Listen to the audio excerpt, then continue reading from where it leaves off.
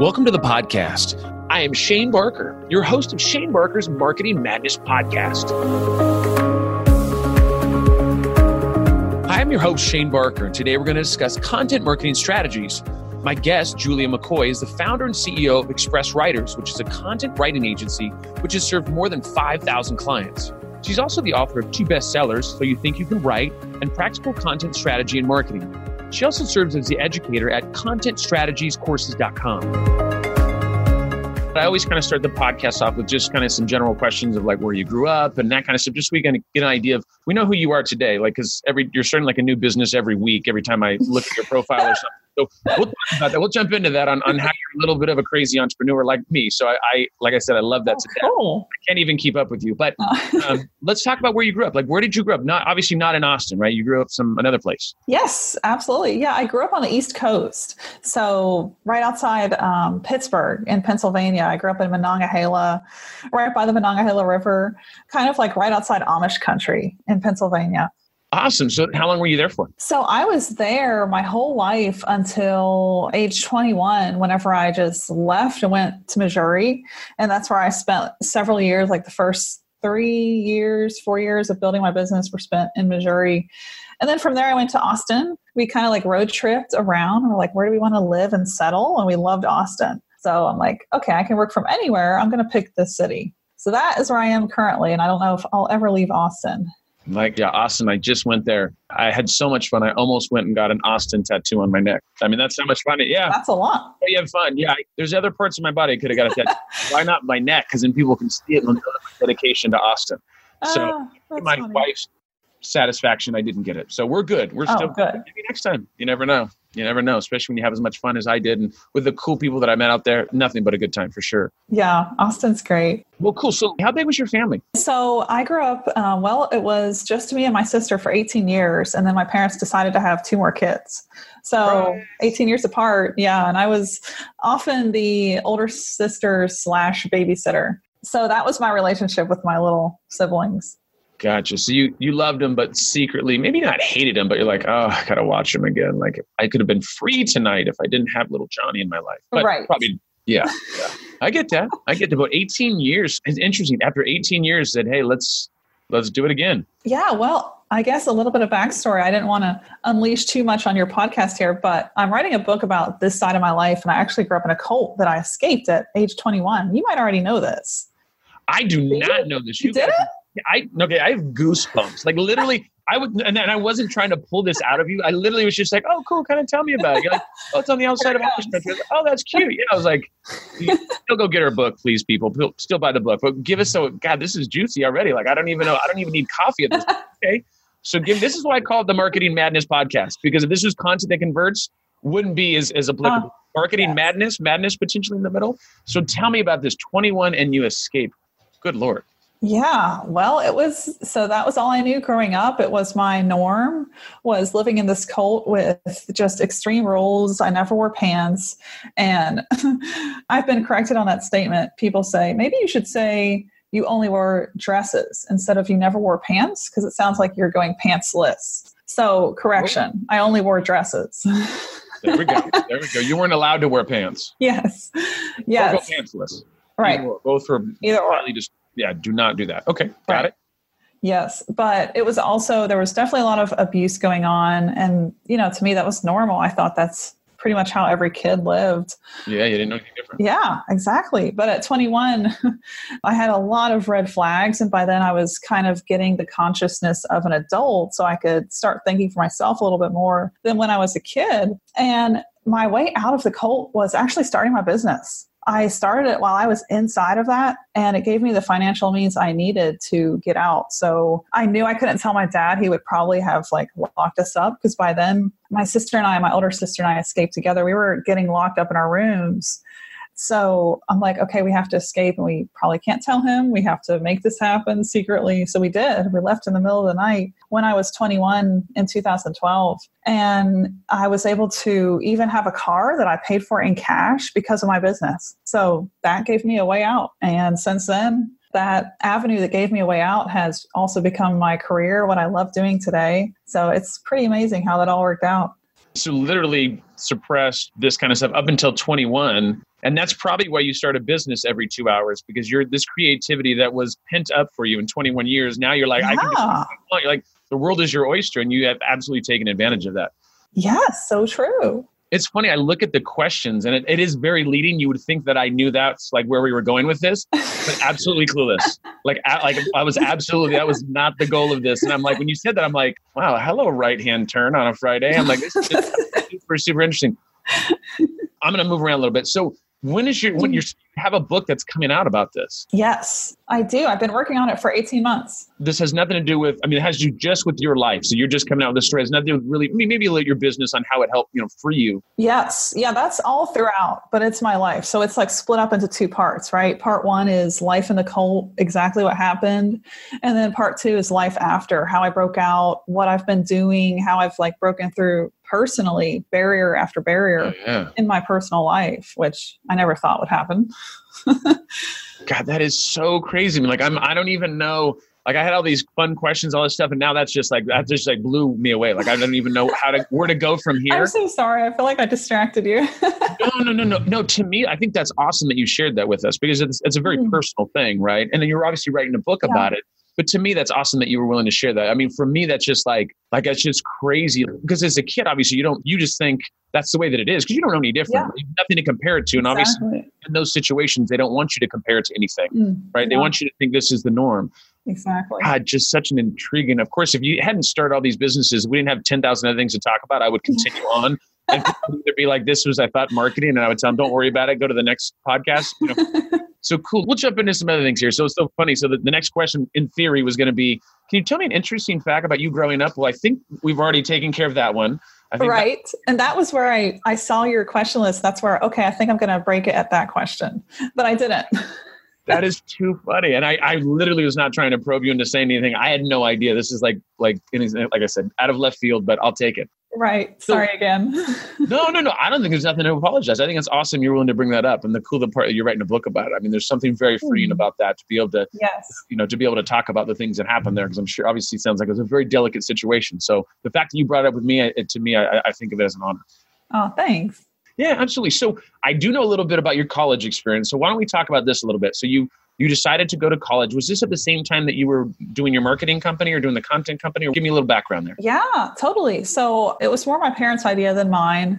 I think when I was maybe 4 or 5 years old, I told them, I want to be a nurse and help people when I grow up. So, nursing school, you have to be a nurse. That was in my mind all growing up. So nursing school was in my sights. I signed up to college. I think I was homeschooled. So that was one weird benefit of going through what I went through. We had no contact with the outside world except whenever I went to college. So we were homeschooled, and that gave me the advantage of I was able to start college at age 16. So I was enrolled in college at that age, but I started my business when I was 19. So I was halfway through nursing school. I had gotten all my prerequisites out of the way at age 16. And then by 19, I was halfway through this RN program. And as I'm getting through it, I'm realizing this is not something I want to do the rest of my life. I just cannot do this. Yeah. It would just be a train wreck. If this is all I did the rest of my life, I would hate it. Even though I was in that environment of really being pressured to do whatever I was told to do, I was still trying to think for myself. So I knew I would hate to do that the rest of my life. So one morning I was just like, okay, what would I love doing? And I decided to go pursue that. And I'd been using the internet ever since I was 7. I had actually made my first online paycheck at 12. And that was one odd rule in our house. Even though so many things were banned, the internet wasn't. So I could go online at any time and do whatever I wanted. So that was my outlet besides reading. The internet was my outlet. So I researched how to make money by 12 and 13. And I was getting paid to do these surveys, and I was making upwards of $400 a month at one period when I was 12. So I went back to that at age 19. I'm like, how can I blend the internet, which is this amazing playground, with what I love doing? And I knew what I loved doing, and it was writing. I had been writing ever since I could remember, short stories, you name it, poetry, on and on. So I knew in my heart I was a writer, and I had to figure out how to make a living out of that.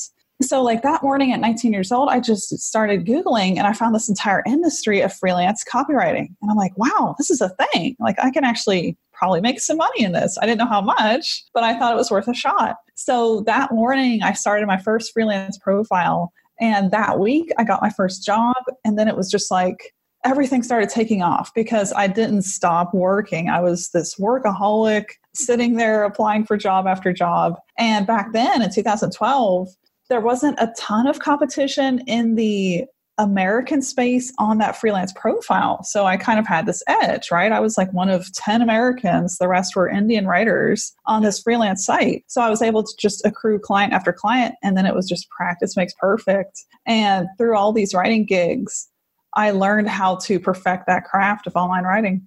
And dropping out of college was a big step to get me jump started on doing that. Yeah. It's really weird to me that hey, we're going to cut you off from the whole world, but yet we'll give you the internet. Yeah. Which is a gift. Yes. Because you would think maybe they didn't really understand really the magnitude of the internet, or like how much that opens up your eyes. But it sounds like the internet, not that the internet saved you, that might be a strong term, but at least it made you understand there was something bigger out there. Right? Yes. And kind of kept that alive for you. So that's really interesting to me, because we use the internet as a younger age too. And then so did my brother. And my brother had gotten into some trouble. And I don't mean this in a bad, crazy, police, but on chat rooms and stuff like that. There was some kind of weird stuff, AOL chat rooms and all that kind of fun stuff. But so the internet was definitely a cool, fun place. But it could get a little seedy, shady as well. It's not that it's changed much. There's plenty. You can go in a dark chat room and, do all kinds of weird stuff and feel, whatever it is. So true. The dark side. Yeah. The dark web. Sounds so scary, but that's interesting. So the internet was kind of like you still have the access to the internet, and that kind of, you go to nursing school. So my wife is a nurse. So I've been raised by nurses. Let me tell you this. So wow. My aunt is a nurse for 35 years. My mom is a nurse for 34 years. And so I was around nurses, nothing but nurse. So I'm literally at this, this time I have my little germ stuff. Yeah, that's a nurse. By any means, but I definitely, my mom's like, do you know how dirty that is? And so I'm like, and I probably wash my hands 10 times a day. After anything, I'm eating food, doing anything. I always, so not a germaphobe, but definitely raised by nurses. And so my wife kind of late in her career said, hey, she was doing sales and said, I really think I want to be a nurse. And my wife is such a big heart and she's such a good person. Her bedside manner is over the top. She gets awards. And I'm not saying that to brag. I'm just saying she's I got lucky. She's a great person and just gets a big heart. And so the nursing thing, I know that's a giving profession, but it's interesting that halfway through, you're just like, hey, you know what? I don't know. This is the calling. This is what I wanted to do. Just because you want to do it since you were 4 doesn't mean that, when you get to 19, it's a little different than when you were 4 years old, right? Yeah. And I think I was translating that wrong. At 4, I was like, I want to help people. And my parents were like, oh, that's a nurse. That's the little white cap. And, the Red Cross, that's your direction. It has to be that, right? Yeah. Yeah. That's all they thought. Right. Yeah. But that's interesting. So you went half the way through school and you kind of realize wait a second, there's only 9 other U.S. writers in this freelance world. I could be number 10 and then take over in the number 1 spot, as we all know about. But that's awesome. It's kind of cool. So it's funny. So when I say that I'm a writer, I use that in the loosest terms ever. I'm the bottom, and I mean this seriously, on the bottom level of writers. Have people like you that you guys write books and stuff. I can write a solid 1-pager. But after 2 pages, I get PhD and I look around, and probably should be taking more of your courses, to be honest. But thank goodness I have a good team that's good writers. So anyway, shout out to my team, but for dealing with me. But okay, cool. So the college things, you jumped out a little early there.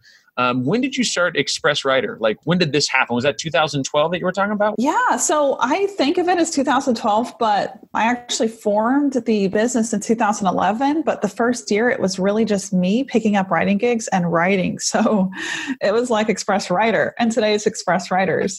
You're forward thinking and you added the S. That's good. Because you're like, you know what? I guarantee there's going to be more than just me one day.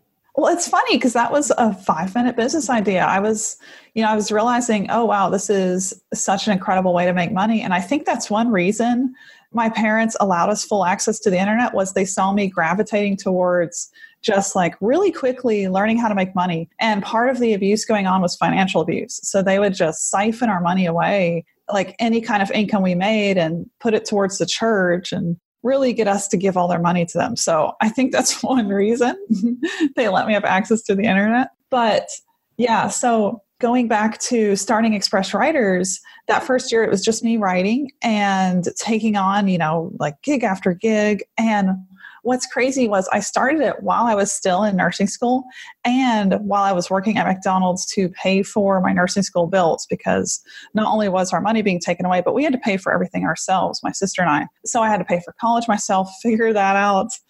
And so I had to work at McDonald's to make that happen. So there I was, almost full-time at McDonald's. I was working overnights, full-time at school, and then I'm starting this business. And this business is quickly becoming full-time. Like I'm just picking up client after client. And part of it was, this is crazy to say, but I was meeting the basics of running a business, and that was rare. I think for that freelance profile, like people just completely miss their deadlines. So whenever I showed up, I wrote quality content. I was automatically better than like a large majority on that platform. So that was really crazy to me. So I think it was 3 months after just having that idea. Within 3 months, I was making more revenue than I'd ever made at McDonald's. And it was just going like crazy, just taking off. So I'm like, okay, maybe this will be a future. And little did I know, 8 years later, here I am with this huge business. So I had no idea it would grow that big, but I saw the seeds happening and I saw this income I was starting to make. And the first year it was like what my parents made, after 15 years of marriage, that was their yearly salary. I was able to make that my first year as a writer. So dropping out of nursing school happened 3 months after I started my business. And I quit McDonald's then as well. I'm like, I might as well just stop working at McDonald's. I think I have a future. And I'm glad I did that. And at McDonald's, you were like, didn't you train there like a crew trainer or something like that? Yes. Yeah, it's funny you know that. My team gets deep. I'll tell you, we know the intel. We didn't know about the whole thing you had going on before 21, but anything after that, we are on top of it. So just so you know, I know everything at this point. There's not a lot of index content yet till my book comes out on that side of everything. Soon. Yes. And then we'll have a second interview. I'll have all kinds of other new questions. Oh. Tell the world. So cool. So you were doing the McDonald's thing. And then obviously there's like, hey, something's got to give. You're like, hey, I'm making more money doing the writing thing, the freelance thing.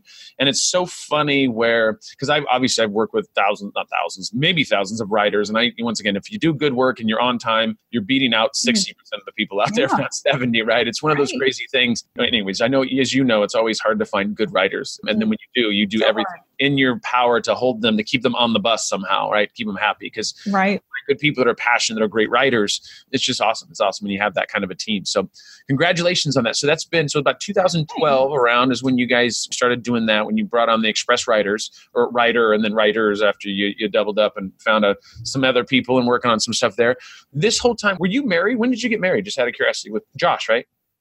Yes, Josh. So, oh gosh, I guess this means I tell you the other half of the story that I didn't tell you yet about how I left the cult. So just reeling it in here, folks.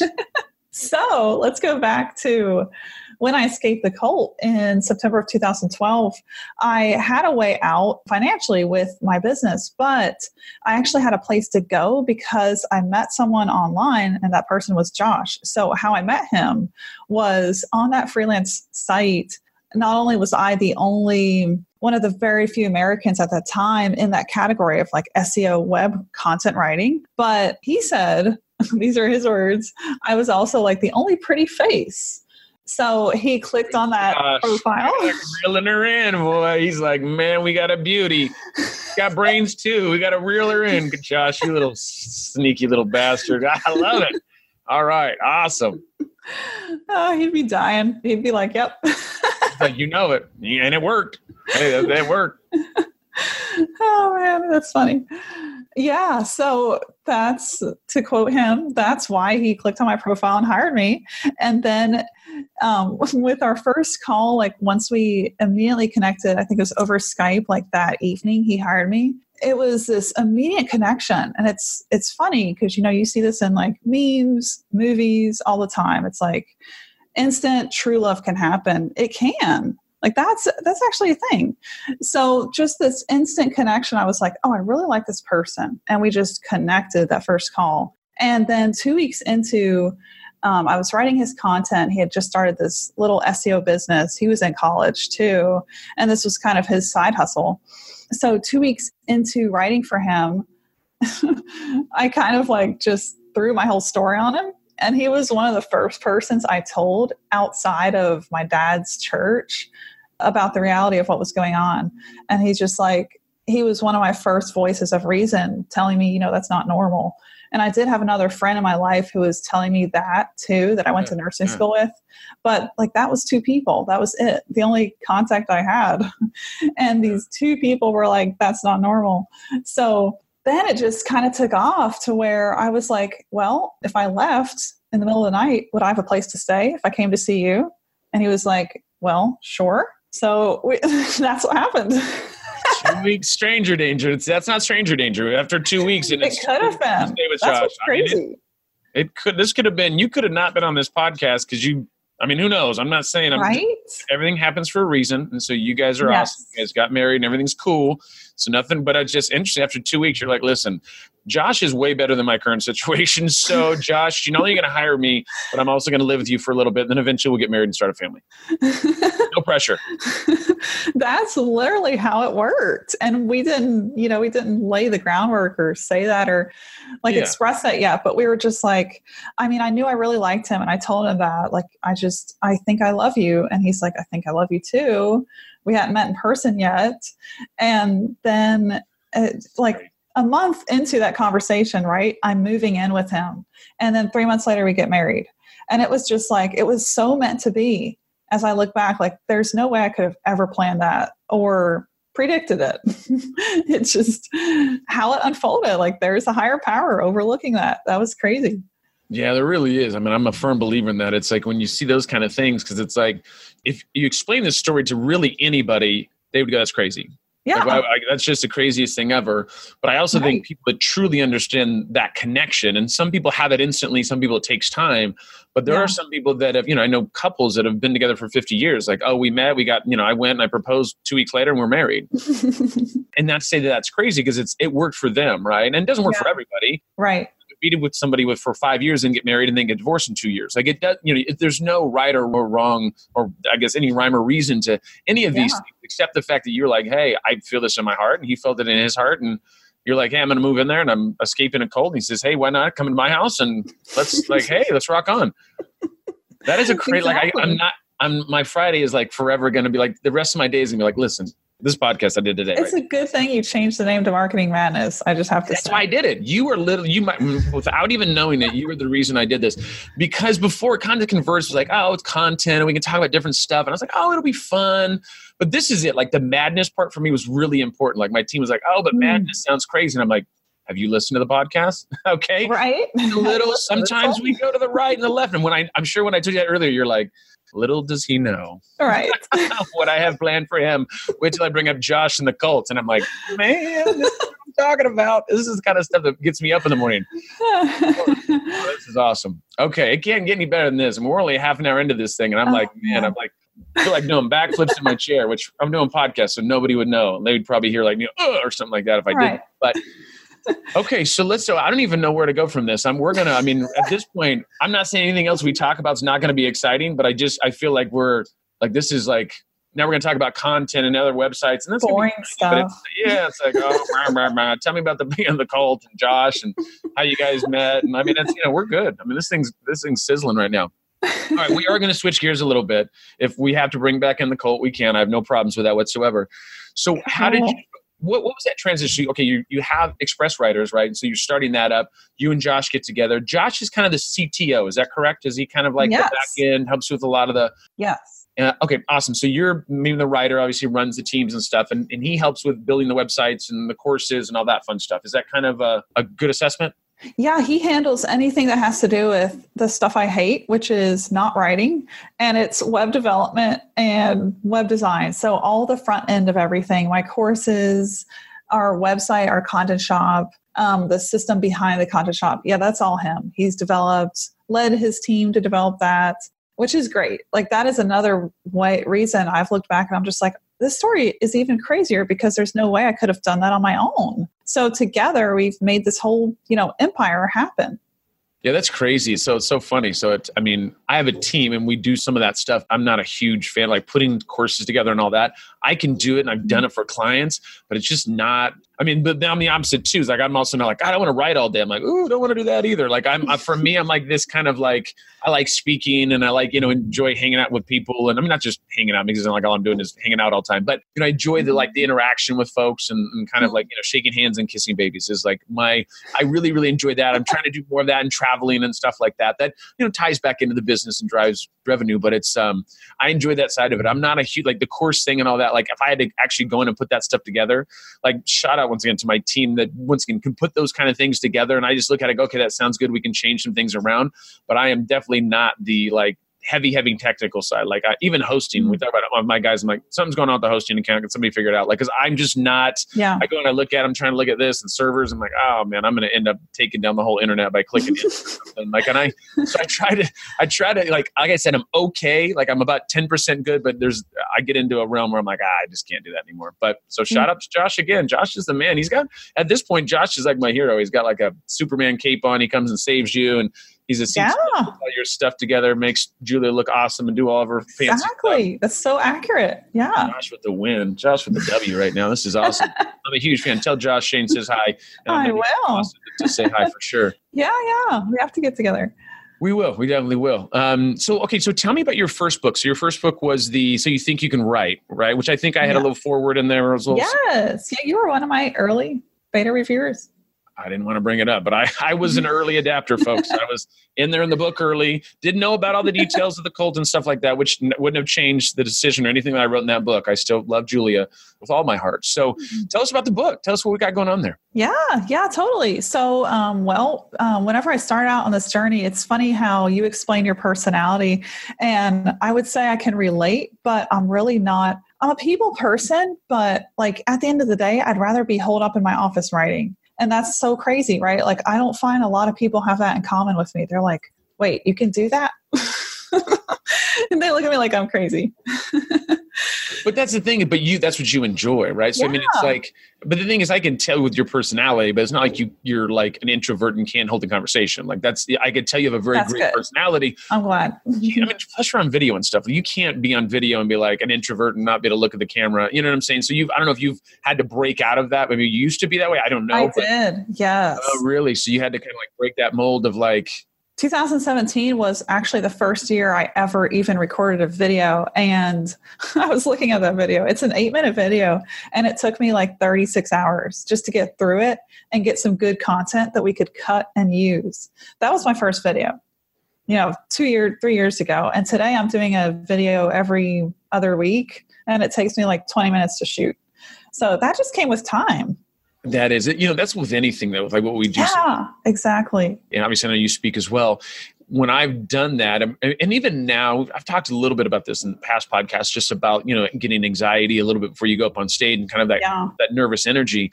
But I know some people, like the idea of speaking, like you say, hey, when you go speak on stage, like I would rather like fight the Taliban with a butter knife or something, right? Which is not, wouldn't try to do that. I don't think I would recommend that. But what I'm saying is like, like it's people really, and for me, I feel like I do good on stage. I feel like I can always do better. There's always that next level. But, if people knew the anxiety or what I feel before I go on stage, you wouldn't know it. And I'm telling everybody this, I'm almost losing my mind. I'm on the outskirts of like, but you wouldn't know it when I get on stage. I feel like I still have, other than I talk fast, but I just naturally talk fast. But I think it's one of those weird things of like right before. In fact, I had a guy, was going on Entreport when I spoke at one of the events, a keynote that I did over there. They actually came to me when the guy in the back was like, hey, how you doing? I was like, oh, I'm doing good, which is a total lie. I'm not, mentally I'm like, oh, I'm about to lose my mind. Am I going to pass out? Right. I'm like, I'm going through everything. All 19 different things are going in my head. And he goes, hey, how you doing? I said, oh, I'm doing good. And he goes, you know what? I have a buddy of mine that says he takes a shot of tequila or two before he goes on stage every time. And now he's been doing it for 5 years or whatever, and he's totally good. And so now I've got in my head, I'm like, should I drink some tequila? Like, should I have had a few shots before I got up on stage? Which I haven't done yet.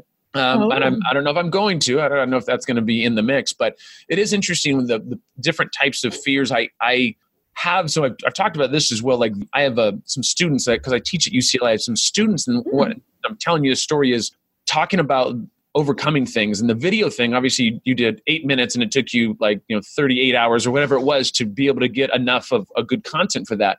My first blog post, I still have that on my website, and I show it to my students, and I go, what do you think of this blog post? And they're like, oh my God, that's terrible, and this, that, and the other. And I go, it is.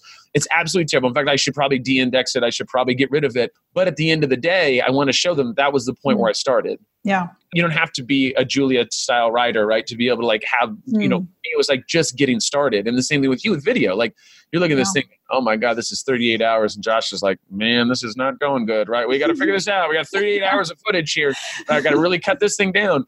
But you got started though, and you did that. I think overcoming that is a lot of times for a lot of people is very difficult. But I look at it like with speaking, I look at like every time that I go on stage, I'm 1% better, right? So I've got to do it 100 times to be able to get that. And for you, video, once again, hey, the video, God, that sucks. That was 38 hours of drama, stress, whatever I had to go through. But now you're doing a video, a day, right? And it's like, it takes you 20 minutes and you kind of get the content together. Now you just knock it out. So I just think it's interesting of like, well, I mean, you're like the poster child of pushing through and like, breaking out of things and doing things that you feel uncomfortable with, like leaving Colts and stuff like that, which we've all done, right? Like leaving Colts, casual. Yeah, that's not it's typical Friday activity. We're like, we're going to leave the Colt this weekend. And I should probably quit to bring up the Colt. I'm probably going to have some people pull up in a black vehicle or something and get me, but it's okay. If this is my last podcast, I want to thank you, Julia, for being my last guest. I do appreciate it. So let's jump to your second book. So you have another one called Practical Content Strategy and Marketing, right? And that was, you were with that, correct? At the end of 2017. So tell us a little bit about that book. What was your rationale for, other than looks like you're saying, hey, listen, if you want to do content marketing and you kind of probably give out a lot of the secrets and the way you were successful and stuff like that, kind of give us a little background on that book.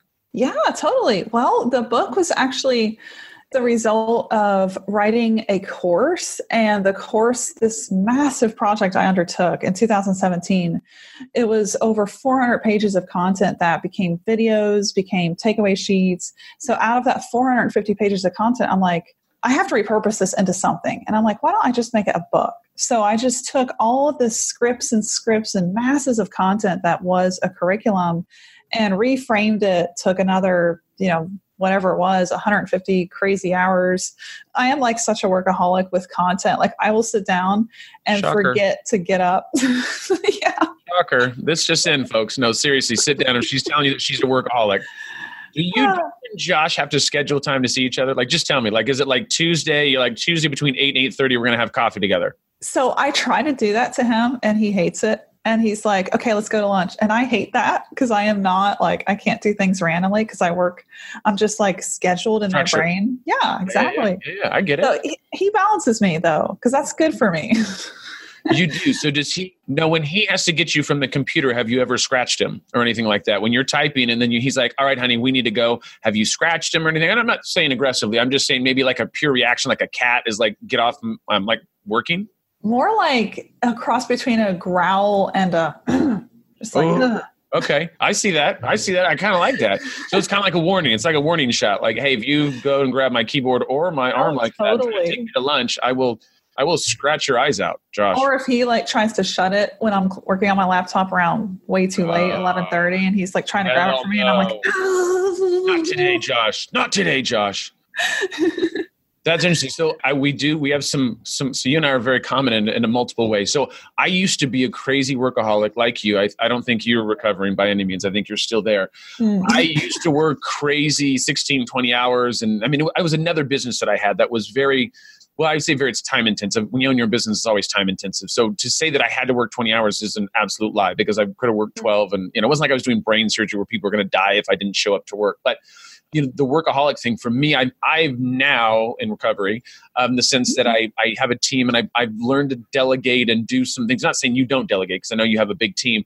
I've learned to just to try to even that out a little more because I was really, really, really bad. I was 30 pounds overweight. I was just not eating good. I was energy drinks, a lot of stuff that was really bad.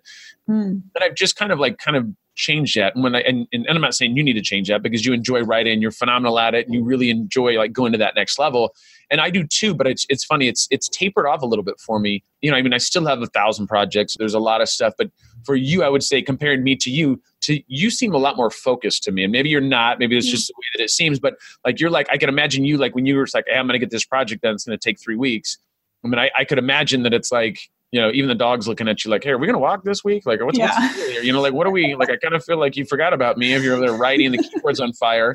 What do you need a fire extinguisher or something? So, but that's awesome though. I think that's to be that, to be driven, but then also to have that kind of focus, laser focus is difficult. Well, for me, it's difficult, right? I mean, I can focus on things, but I can't, like if I had to sit down and do like, hey, this whole weekend, you're going to write 200 pages.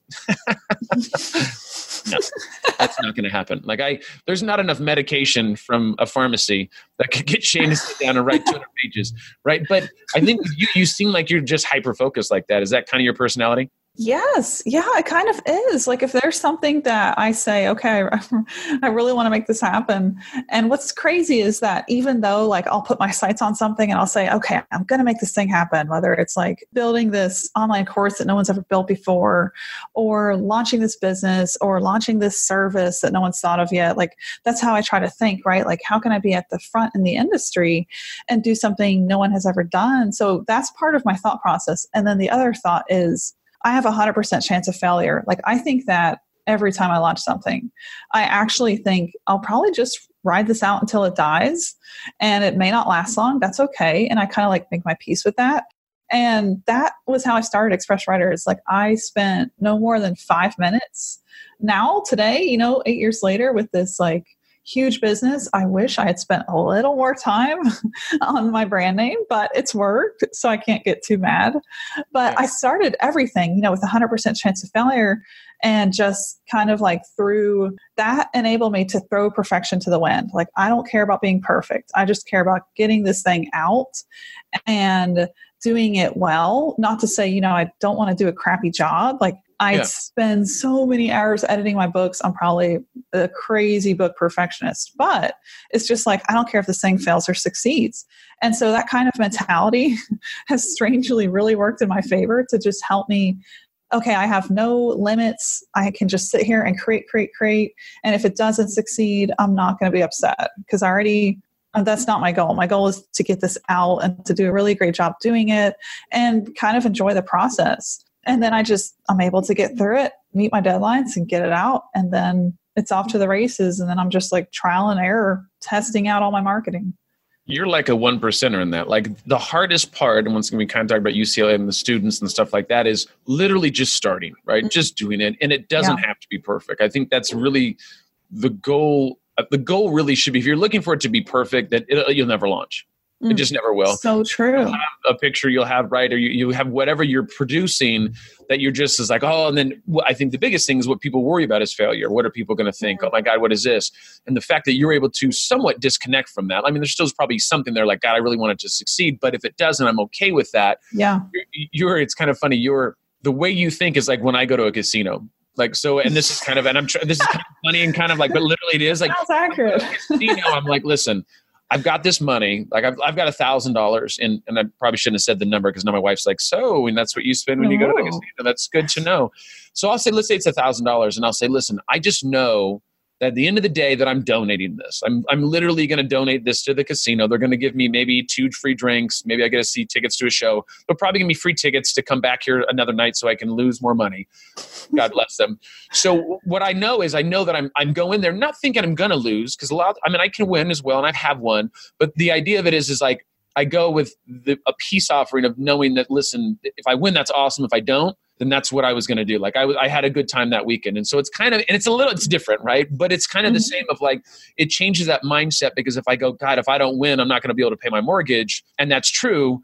That's a problem, right? Last time I checked. So, but with changing that mindset for you, I think is interesting. And I think that's difficult for most people to do because it comes down to like, nobody wants to fail, but the way you look at failure to me is kind of the way that I do is like, it's only failure if you didn't learn something. Right. Yes. And so if you say, listen, if this course doesn't make $1 million, then I'm a failure. In your first course, you're probably going to be a failure. Like that's just how it goes because the idea is most people's first course or first business or first anything failed. That's just how it goes. And the way that you get to success, the way that I become more comfortable speaking is just speak 100 times. I get 1% better each time, which is my own numbers in my own head. The same thing with businesses. People ask me like, what do I need to do to succeed? I go fail. as many times as you can in a row, 10 Love times, that. 20 times, 30 times. But I think for people, they're like, oh, that's like terrible advice. Like, why would I want to fail? And it's like, yeah, but you look at it like you're going to be perfect the first time. Like anybody that you look as a role model, they failed, and they either tell you about it or they're in denial that they failed, because it's BS, because they have. Trust me, they have. And so I think that's important, where it's like, don't be afraid of failure. Like failure it's your friend. In fact, it's funny. I have one of my clients, his name's Chris Rudin. He's a inspirational speaker. He was on the Rock, the Titan Games. He actually has 7 fingers. He's a power lifter, crazy dude, like diabetic, good looking dude. My wife's like, Chris is super hot. I'm like, whatever. Like, quit looking at my screen, but look him up. His name's Chris Rudin. The reason I'm telling you about Chris is that we're starting a company called Fail Forward. And the idea of Fail Forward is, we have shirts we're doing, is to fail forward. Like the idea is when you fail, like, but you're going forward, like be okay with that, right? The word failure is very scary to people. But for me, it's like, it's okay to fail, right? As long as you learn something. If you go out of the experience and go, I didn't really learn much, I'm not really sure what happened, then that's a problem, right? You should learn something from that. Now failure, you don't want to fail 50 times if you're a brain surgeon in a row, because that means people are dying. So you probably want to maybe look at your profession potentially. But for me and for other stuff in life, I think everybody has that story of like how you failed and how it moved you forward to that next step. And everything's foundational. I look at the path that I've taken, that anybody's taken. You fail, you fall, you do this. It's, you get back up, you do this, you go back. I mean, you get better and better with time. Yeah. And so I think it's important mindset. And it's awesome that you have that mindset of like, deep down inside, you want it to be successful, right? I mean, we all want that. Right. But I'm at peace with, if it's not perfect, I'm at peace with if it doesn't make $1 million, because it's still great. And, especially with like somebody like yourself, that you're in the limelight in the sense of, people have seen you, right? And you've been doing this for a long time and you're a thought leader. It's really interesting that at the end of the day, you're like, listen, I'm okay if this does fail. And I think people have different levels of what failure is in their mind. That could be financial, that can be acceptance, that can be whatever it is. But the difference is anybody can talk trash about something you put out, but you're doing it. Right. You're putting it out there for the world to see. And I think that's really interesting. I love that perspective, because most people don't. Most people that are talking trash online about books or whatever, they don't have their own book. Right. Yeah. And maybe they're a phenomenal writer, but it's scary when you put yourself out there for judgment or for people to read what you've put out there. And it gets easier over time. And I think you're at that spot. I love that mindset of like, I'm just going to put it out there and it doesn't have to be perfect, and that you think that way, because most of the time it's a perfectionist thing with people that I talk to. It's like, it's just so hard because I don't want to, I'm worried about this, I'm worried about that. And it's like, man, there's a saying out there. I can't remember the saying. It's something like, the only way that you can guarantee to fail is not put it out. There's something like that. It's a mindset thing of like, the only guarantee is that something, if you don't put it out, then nobody will know about it, or something about that. Is obviously a lot more. That sounds familiar. A lot more articulate than what I just said. It's just interesting. I love, like I said, I love that perspective on it. Thank you. Yeah, I mean, that's phenomenal. That's kind of cool. This is why I love the podcast, because I get to know people. It's like, now we're going to be like BFFs and hang out in Austin and have I'll bring the wife out. We'll have a good time. Yeah, let's do it. So we will, trust me. So what are you passionate about? Like, obviously writing, I think that's like a given. Like, what else are you passionate about? Or you're like, writing's number one, Shane, like that's it. It's like writing, Josh, and the dog might even be number 2. Josh is definitely up there. I know he's in the top 3 for sure. Like, what are you most passionate about? Like, what is that thing other than writing? That's very evident. Yeah. Well, I think, especially thinking about how my career has kind of evolved, the original goal was, okay, how can I make money writing? And that was just the one idea that started at Express Writers. And today, after 8 years of doing that, it's kind of grown into what I'm pursuing today. And this will tie into the new brand I'm launching, which I'm sure we'll talk about later, is how do I produce, or even if it's like, how can I help clients produce, either for my blog or a client, how can I produce content that's going to bring in real growth? And so that is like, that lights me up. That gets me so excited. I am in like my favorite tools almost every day, looking up opportunities. And if I can find this opportunity around a phrase of words that no one has cornered yet, no big site has grabbed that keyword and stood on it yet with great content, I'm like, oh yes, goldmine win. And I'm like way too excited about stuff like that. So that is something I'm really passionate about these days, is how do I use data and uncover these opportunities for content that's just going to like kill it, crush it in the rankings, bring in tons of readers, and really just like build a community around that piece of content, because people love it so much. And that's an art and a science. That's not simple stuff. No, it's not. So you're talking about more like long tail keywords that you're like, wait a second, this is something that the big dogs haven't already taken on, that you're not going to be able to push them out of the way. But you're like, listen, as a medium dog coming up to the big dogs, like this is something where I can should jump in that spot. So I get it. I know that it is the keyword side of things, and SEO and that kind of thing is definitely a science. I'm with you on when you find a long tail keyword, you're like, high search volume, not a lot of competition. You're like super exciting, and I go tell my wife, I'm like, look at this, and she's like, I'm a nurse, so I'm not really excited about your long tail keyword. I'm like, no, it's really exciting. She goes, I know. I know. Good luck with your long tail keyword. Hopefully the content comes out correct. Cool. So what are your 3 favorite like content marketing tools? Like, are there some tools that you're like, oh, these are tools I can't live without? Like, what are those 3? Yes. Those 3 would have to be BuzzSumo would be one. So that's like data research, right? And I'm always using that tool if I'm writing for a guest blog. So like I do a column at Search Engine Journal. So I'll type in their domain, hit search, and then I'll just study what's top shared and like where it's been shared at. And then I'll study like the structure, the topic of those posts, maybe what's going around on social media about those posts, the author, and then I'll just try to re-engineer, okay, how can I craft content on their site that'll get in the top? So BuzzSumo is great for that. Like there is so many opportunities with BuzzSumo. And then the second tool I'm really loving these days, it's newer, I think it's only 3 or 4 years old, is a suite of tools by Mangles, and that's just Mango and then OLS. They're like a team of grassroots, really smart people in Russia, and they just built these tools. One of them is called Keyword Finder, and they've launched a couple other ones. Site Profiler, I think, is another one. And it just gives you all kind of insights on one dashboard. That's why I really love it. Like, you don't have to click around. Everything's right there. And it kind of looks like you're driving a car. Like, you have your keyword score on the right, and it kind of looks like a speed signal. So that tool is really amazing. Mangle's suite of tools, and Keyword Finder by them is one of my favorites that they have. And then my third tool would have to be, this is tough because I'm thinking of 2 right now. Do we want to go with paid or free? Does that matter? I usually don't do this, but you can bring up 4. I know. I usually like to keep really strict podcasts. Marketing man. But I'm like, you know what? Listen here. I'm going to break the rules that I usually don't, because usually we talk about just strictly marketing and content. Like, I don't ever break the rules and go outside of that. Today you can do 4. Let's go ahead. I want to make sure we relieve some of the stress that we're having right now. So go ahead. We got 2 more tools. Okay, let's do it. Okay, so number 3 would be SEMrush. And that's just because like their data is so accurate. And sometimes Keyword Finder, while I love it, it won't give you some data on some really weird or like tiny little niche keywords.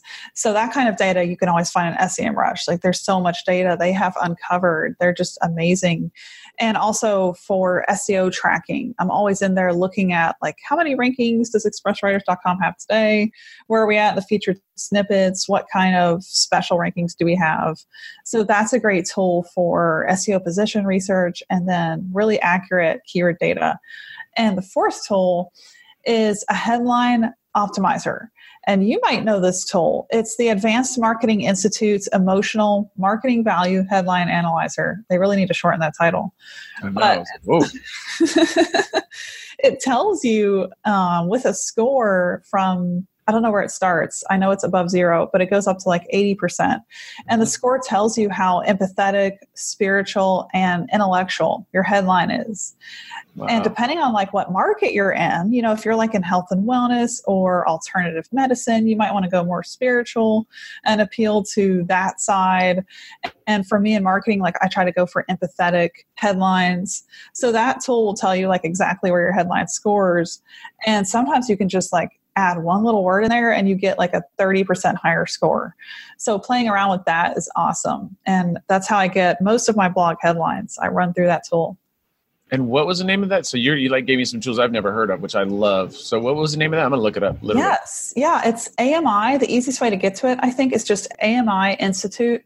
And that's just aminstitute.com/headline. And that'll get you right to their really long titled tool, the Emotional Marketing Value Headline Analyzer.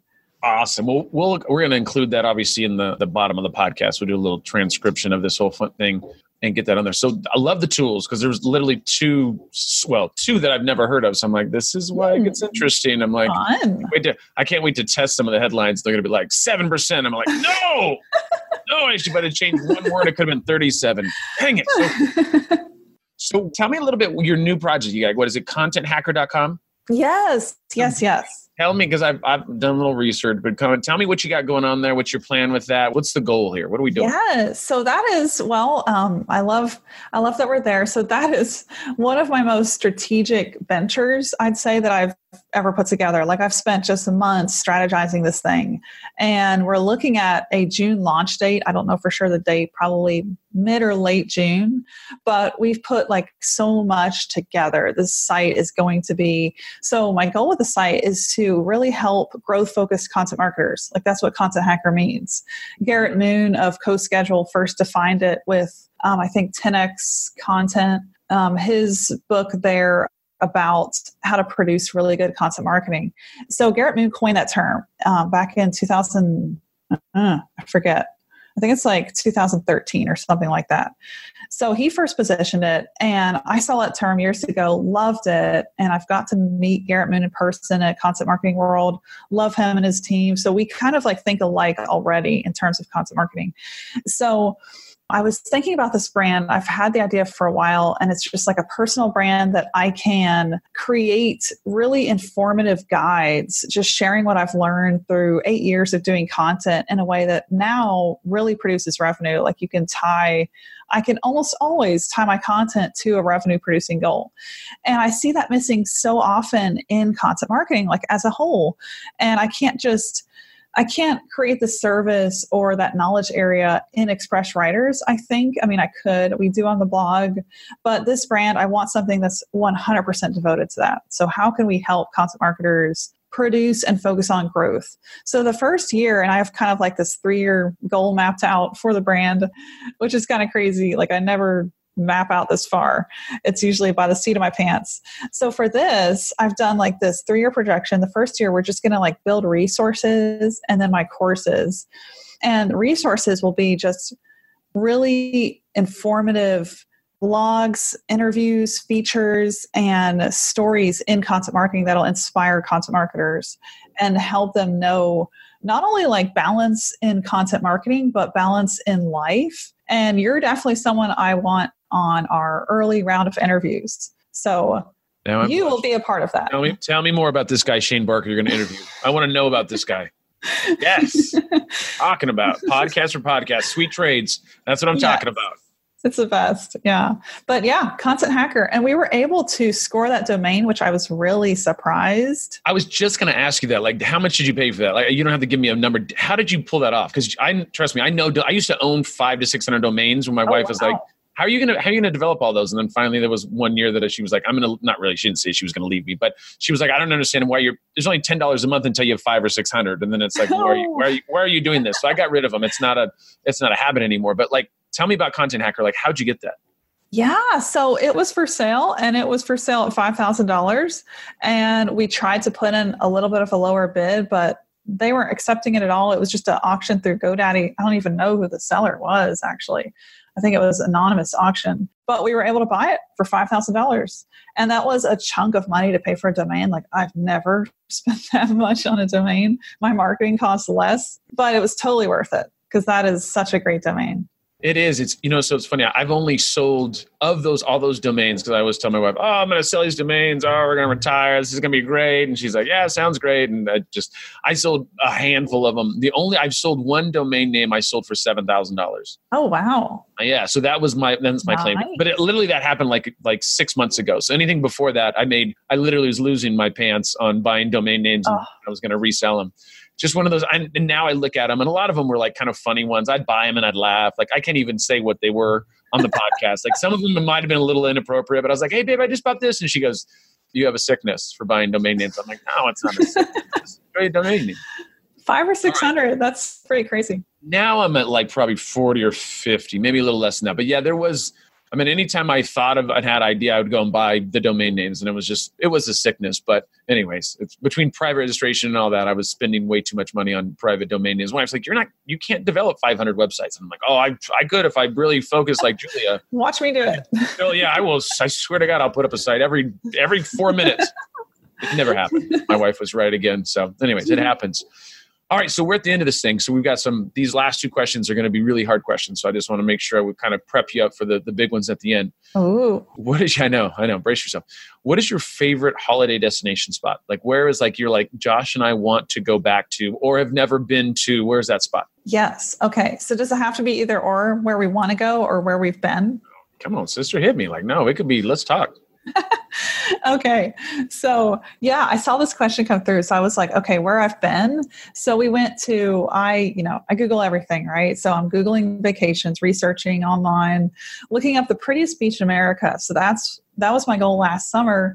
And I found it, and it's called Sanibel Island, Florida.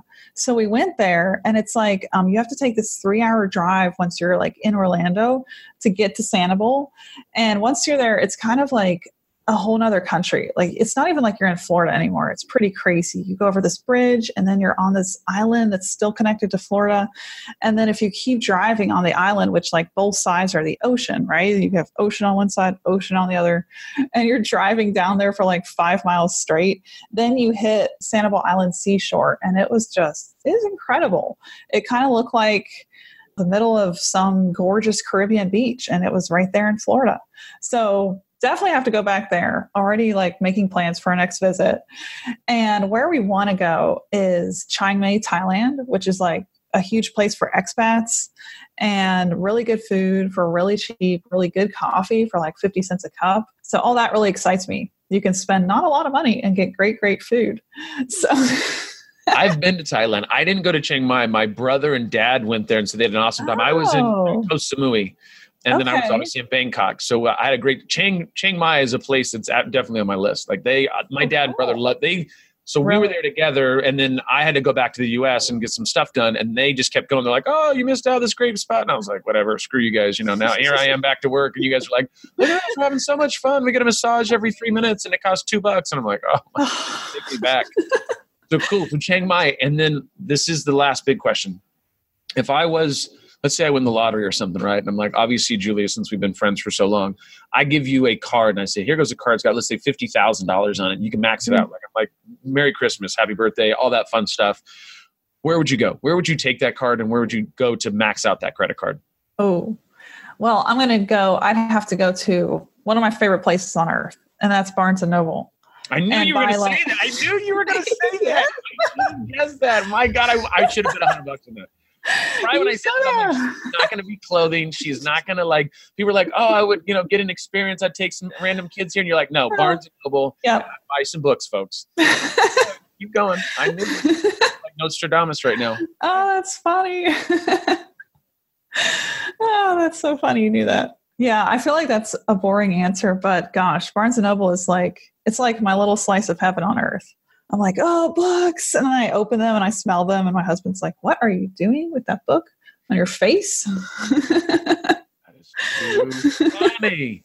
Barnes & Noble, $50,000 at Barnes. You might keep it going. You might keep Barnes & Noble. Yeah, that's true. I might keep their lights on. Rename it.